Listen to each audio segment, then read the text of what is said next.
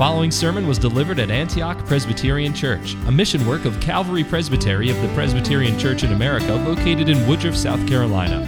For more information about Antioch Presbyterian Church, please visit antiochpca.com or contact us at info@antiochpca.com. May the Lord bless you as you receive gracious instruction from His Word.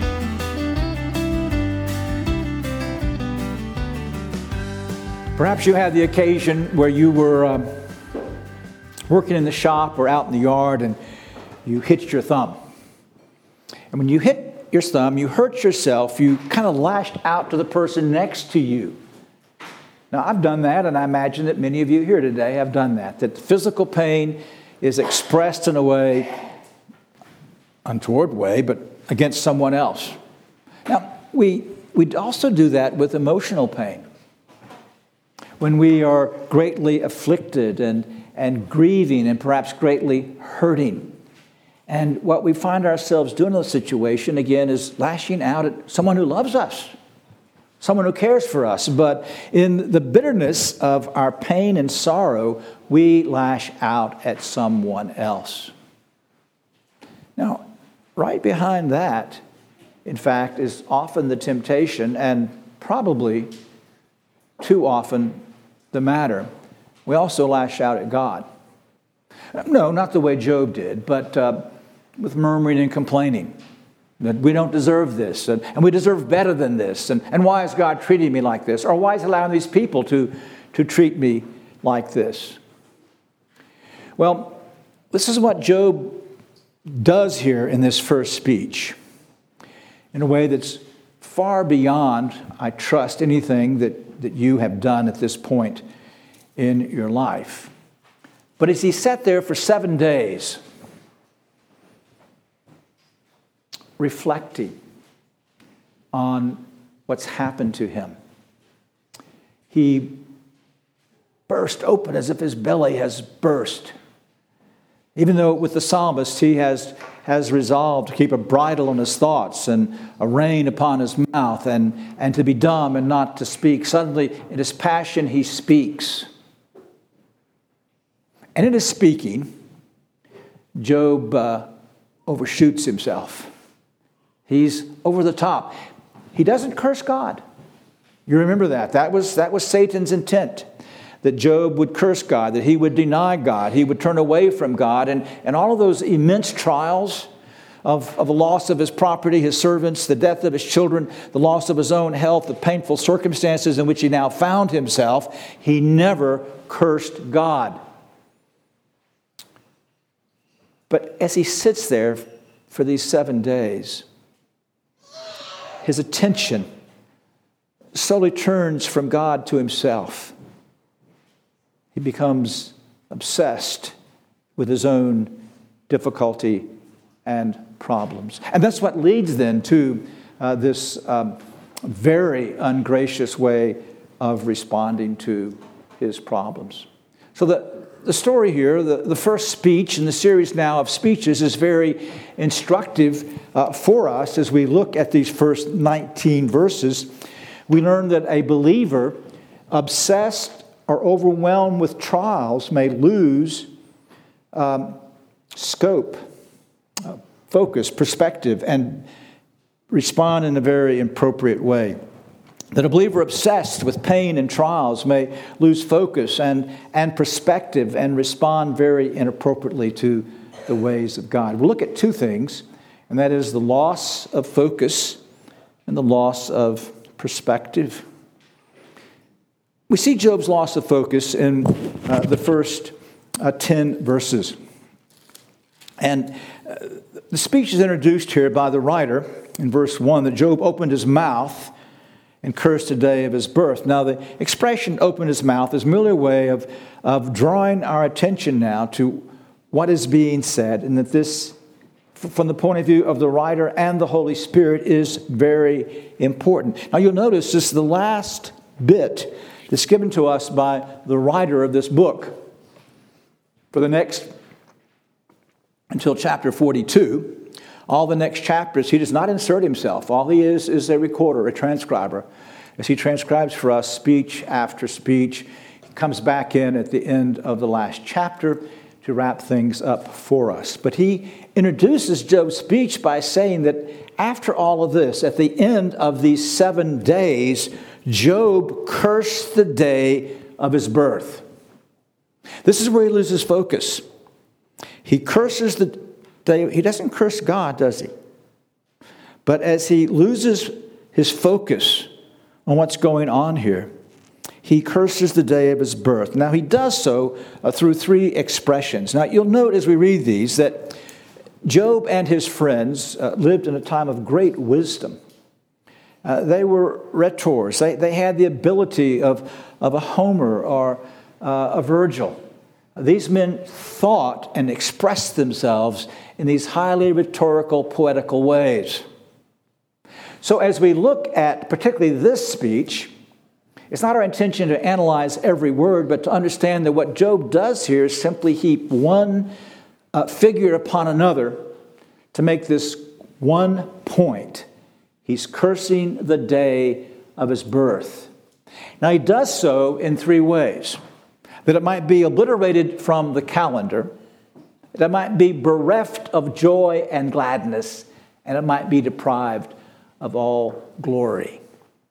So first, he curses the day that it, in fact, might simply be removed from the calendar. Verse 3 through 6, let the day perish in which I was to be born. The night which said, a boy is conceived, or perhaps a boy is born.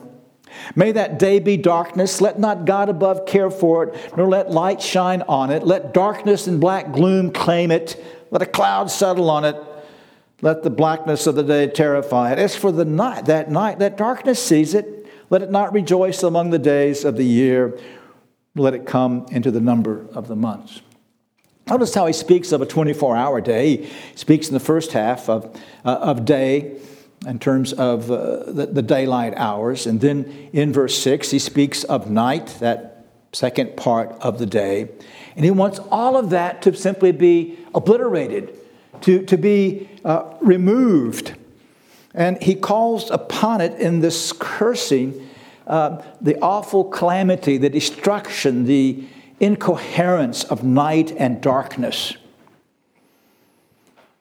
Perhaps as he says, uses this language of night, may the day be darkness, let not shine on it, let darkness and black gloom claim it. He perhaps even has in mind the initial creation account, where God said, created all things, and what we had was this dark, watery, unformed, chaotic mass, which was the very first thing as God begins this work of creation. Let the day, let it be like that. Let it be covered in darkness and in dark gloom. Let there no be light in it. Let the night itself be seized by darkness. But notice those last 2 lines in verse 6. Let it not rejoice among the days of the year.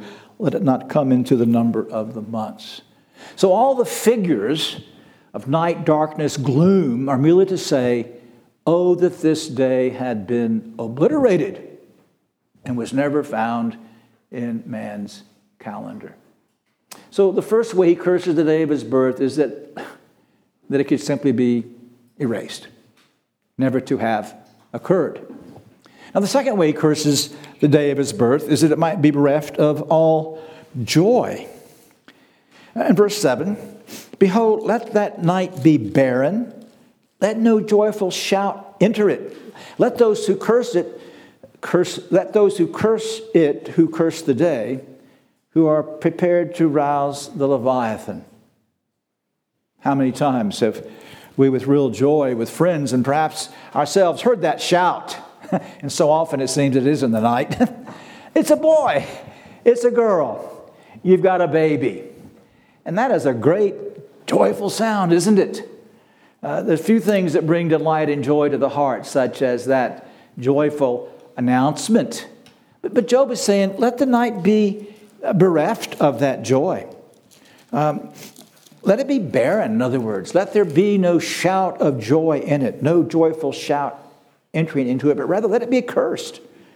Verse 8's a bit difficult. Let those who curse the day who prepared to rouse Leviathan. Now we'll meet Leviathan in chapter 41.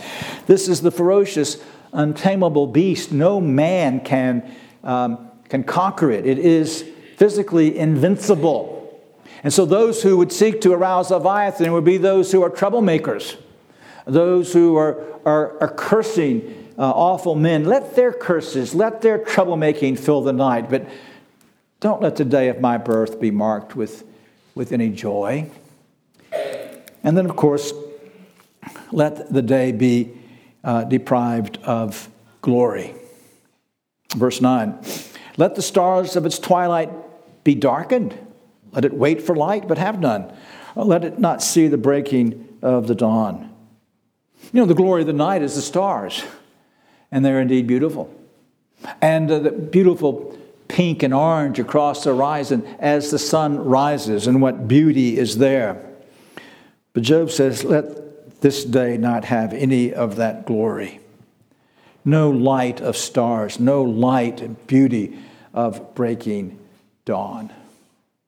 And in verse 10, he gives us the reason for this threefold curse of his birthday.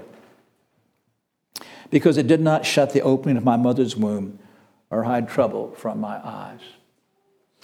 So what he's saying is, he curses the day because this day is the day that he came into the world to be embroiled now in all of the difficulties and troubles that were in his life. It ushered him into his present occasion. If he'd never been born, Job reasons, he then would not be in this circumstance. So you see how he's lost focus. Now, he knows he cannot destroy that day. He can't turn back the clock. He can't get in a time machine and go backwards. But he's simply expressing abhorrence for the fact that he had ever been born. In doing so, he forgets so much of what he would have known even in the days of the patriarchs.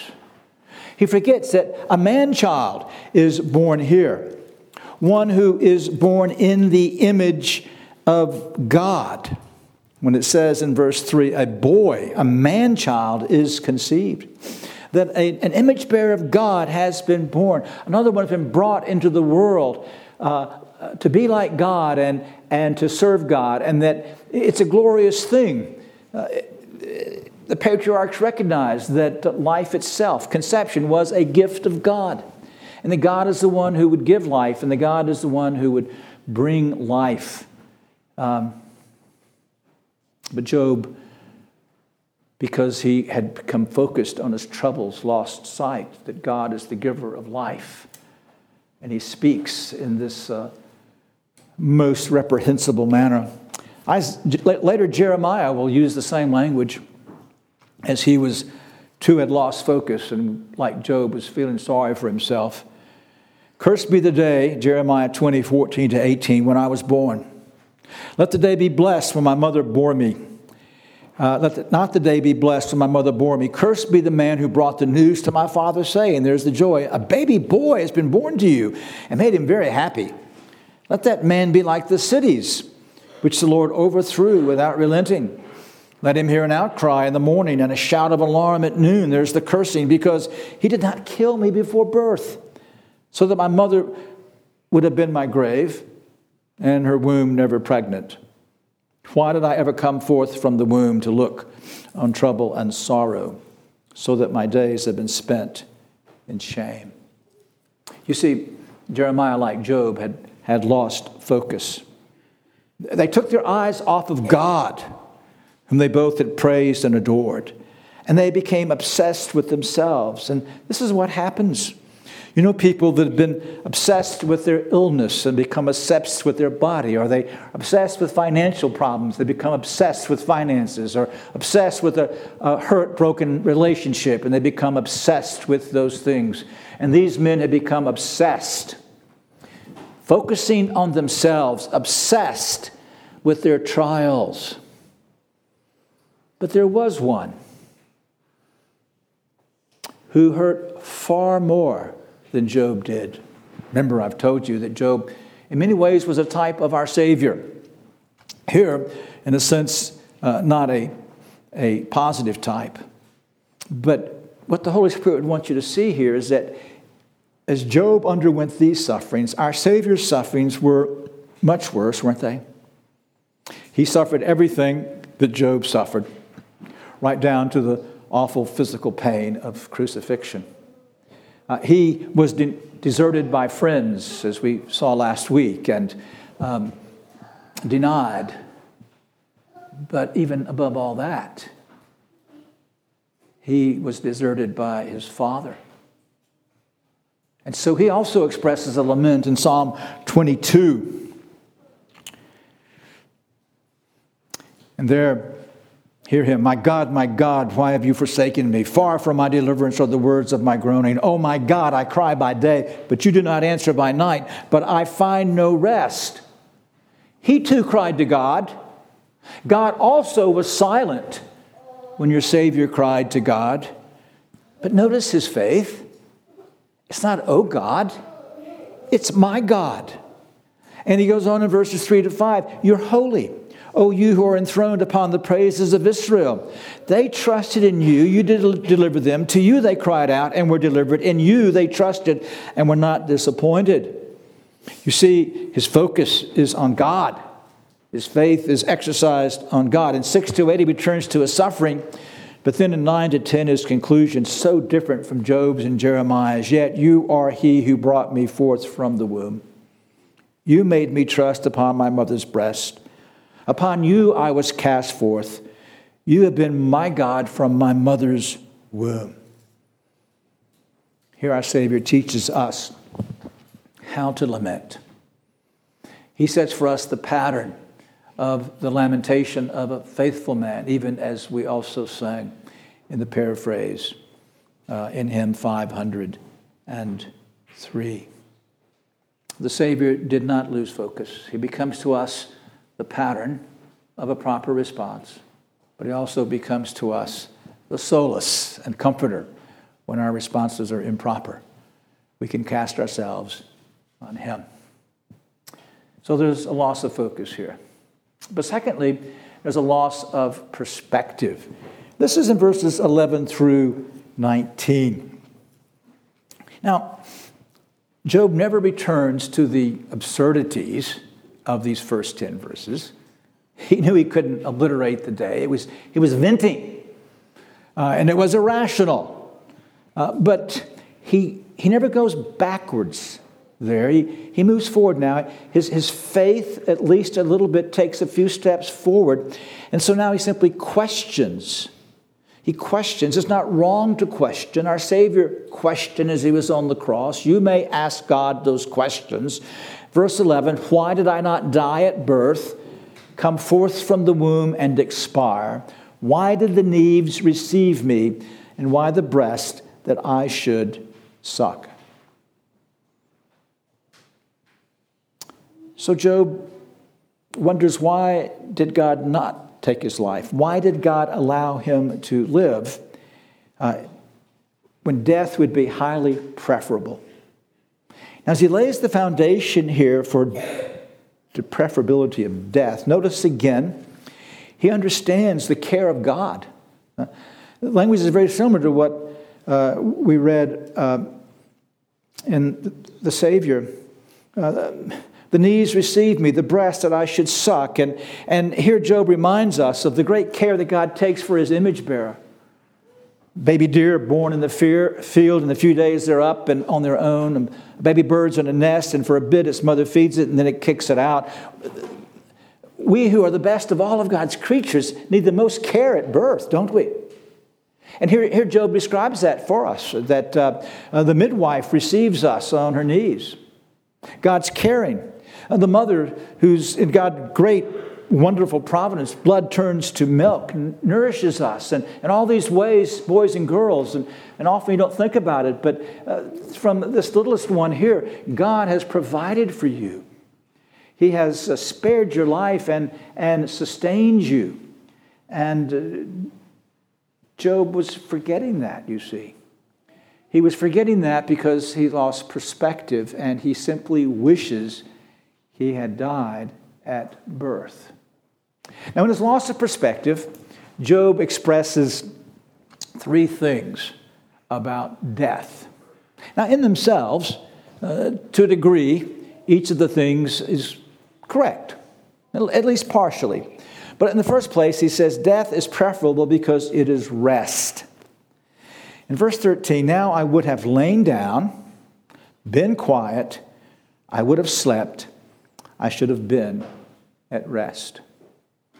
I'm sure this idea of rest was very appealing to Job right now. Body racked with this excruciating pain from which there was no source of remedy or alleviation. And death for him would have been rest expressed here in 3 days: lying down, being quiet, sleeping, being at rest. But Job's problem was he does not look at death beyond the grave. This is where the perspective is lost. It's true that death is a rest for the believer. This is why the Spirit refers to it as sleep. Our Savior himself does that in John chapter 11, that death is being asleep. Our bodies are resting in the grave. But that rest is tied to the fact that our immortal souls are already in the presence of the Lord, glorified and gazing upon him. And that the rest of the grave is but a temporary rest until Christ returns. Now, the body of the wicked is resting in the grave, but it has no hope, you see. It's not a joyful rest. It's a rest that simply awaits the doom of resurrection and eternal judgment. It's not wrong to look at death as rest. If you were on the martyr stake or suffering diseases, painful diseases like this, to long for God to take you, that yes, you'd be delivered from the immediate pain and your souls would then be delighting in the presence of God. Or to long for death, as Paul expresses that in 2 Corinthians 5, because this present tabernacle is a great burden to us physically and spiritually, and it's far much better to be with the Lord. And Job will know later believed in the immortality of the soul. But here he simply lost perspective. All he could think about was the cessation of pain. All these troubles. Simply, if he had died at the womb, he would be at rest. Second, he says death is the great equalizer. And so he speaks of others who have died in verses 14 and 15, with kings and counselors of the earth who rebuilt ruins for themselves, or with princes who had gold or who were filling their houses with silver. Death's no respecter of persons. Job himself has confessed, naked I came, naked I'll go back. And so in death you lie with the great ones. He thinks of them, of their might and their power, their wealth. They rebuilt ruins for themselves. They had great gold, their houses were full of silver, but that's all gone at death. Death's simply the great equalizer, and all will be there together. And again, that's very true. You can't take it with you. I'm sure you've seen all of these storage places around Greenville. They're going up like mushrooms. And so we named them, and we're going to put a big sign on them. You can't take it with you. You can't take it with you. And death is the equalizer in that regard. But of course, it must be more than that, because we are sons and daughters of God, and we then should be exalted into a heavenly inheritance. But Job's lost perspective of that, hasn't he? And then the third perspective of death, it's rest, it's equalizer, it's a deliverance. And so, or like a miscarriage which is discarded, I would not be, as infants that never saw light. I'd be dead. There, with death, the wicked cease from raging. The weary are at rest. Verse 18, prisoners are at ease together. They don't hear the voice of the taskmaster. The small and the great are there. And the slave is free from his master. That's true as well, isn't it? The death shall be the deliverance from all of the bondages and the persecutions and the oppression that are part of this life. And all shall be free from that. Well, the righteous will be free from that. But the wicked, death's but a temporary rest stop until they enter into an oppression far worse than anything they've ever known in this life. So what Job is doing is idealizing death, you see. He's lost perspective. He's not looked beyond death to God. He's focusing on his own body and the misery of his circumstances. And he's just wishing the fact that he had died the day that he was born, or even in his mother's womb. So he lost perspective. And so we see how it can be when the believer is obsessed with trial and pain, that he can lose focus and perspective and respond inappropriately. So I want to draw out 4 lessons for you. Remember, all Scripture is profitable for us. And there's 4 important things. I'm sure there's a lot more, but let me give you 4 important lessons that are here. In the first place, in Job, God has given us a window into the soul of a grievously afflicted and pained individual. Yes, as Calvin says, he overshoots himself. He's over the top. He's lost focus, and he's not acting out of that same faith that would honor God. But in this grief, as it's expressed here, it helps you and me to get some insight into the immense sufferings of brothers and sisters. I trust that none of you will ever go through something like this, but obviously there's people in Ukraine today, believers, who are undergoing awful, lamentable circumstances. And this helps us understand them. It helps us be what Job's friends weren't, and that is patient with them. It gives us this insight so that we can bear along with brothers and sisters, even when their complaints are much more petty and the problems much less difficult. Some of us have not had much an extent of suffering, and this helps us to understand that. It's very good for young people and you men that will be pastors. I know as in my first pastorate, almost all the congregation except for one lady and later on a second lady were way older than I was. And many of them, most of them I buried. And they had great struggles, husbands committing suicide and loss of farms and businesses and children who walked away from the Lord. And I was so inept in dealing with them. I think if I'd known some of these lessons from Job, I'd be better. And so you young men who at this point in your lives have been spared much of this, let it sink in. Let it sink in. Job's agony, that you can come alongside as a sympathizer. A second lesson is we ourselves need to be aware of the loss of focus and perspective. And it's not that any of us would probably ever be so foolish as to want to see our birth date obliterated or wish that we died. Well, you might wish you died instead of be born. But every one of us is guilty of murmuring and complaining, aren't we? As our troubles mount up, as we feel the weight of trials and difficulties, have we not said, I don't deserve this?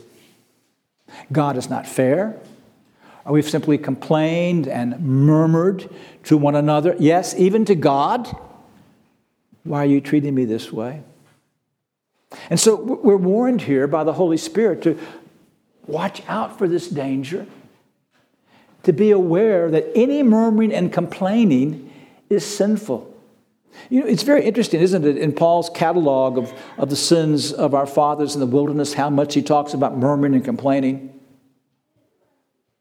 Because that is a great insult to the glorious God of providence and redemption. And so you need to guard your heart. And you'll guard your heart by keeping your focus on the beauty and glory and the love and the sovereignty of God, and you rest there. And you say with the hymn, whate'er my God ordains is right. You learn to confess that the Lord is just. Shall we receive good from him and not evil or harm?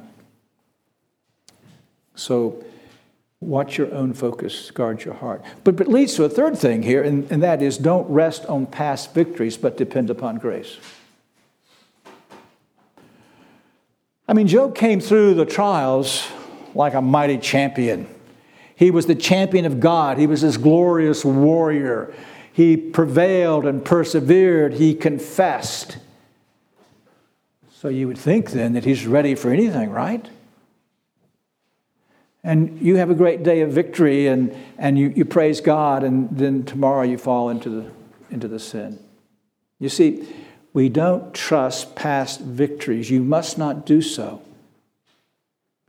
No, you must live in dependence upon the grace of God. What was the big difference between Job's first two responses in here? God just slightly withdrew his grace. God gave Job all the sufficient grace not to succumb to the temptation.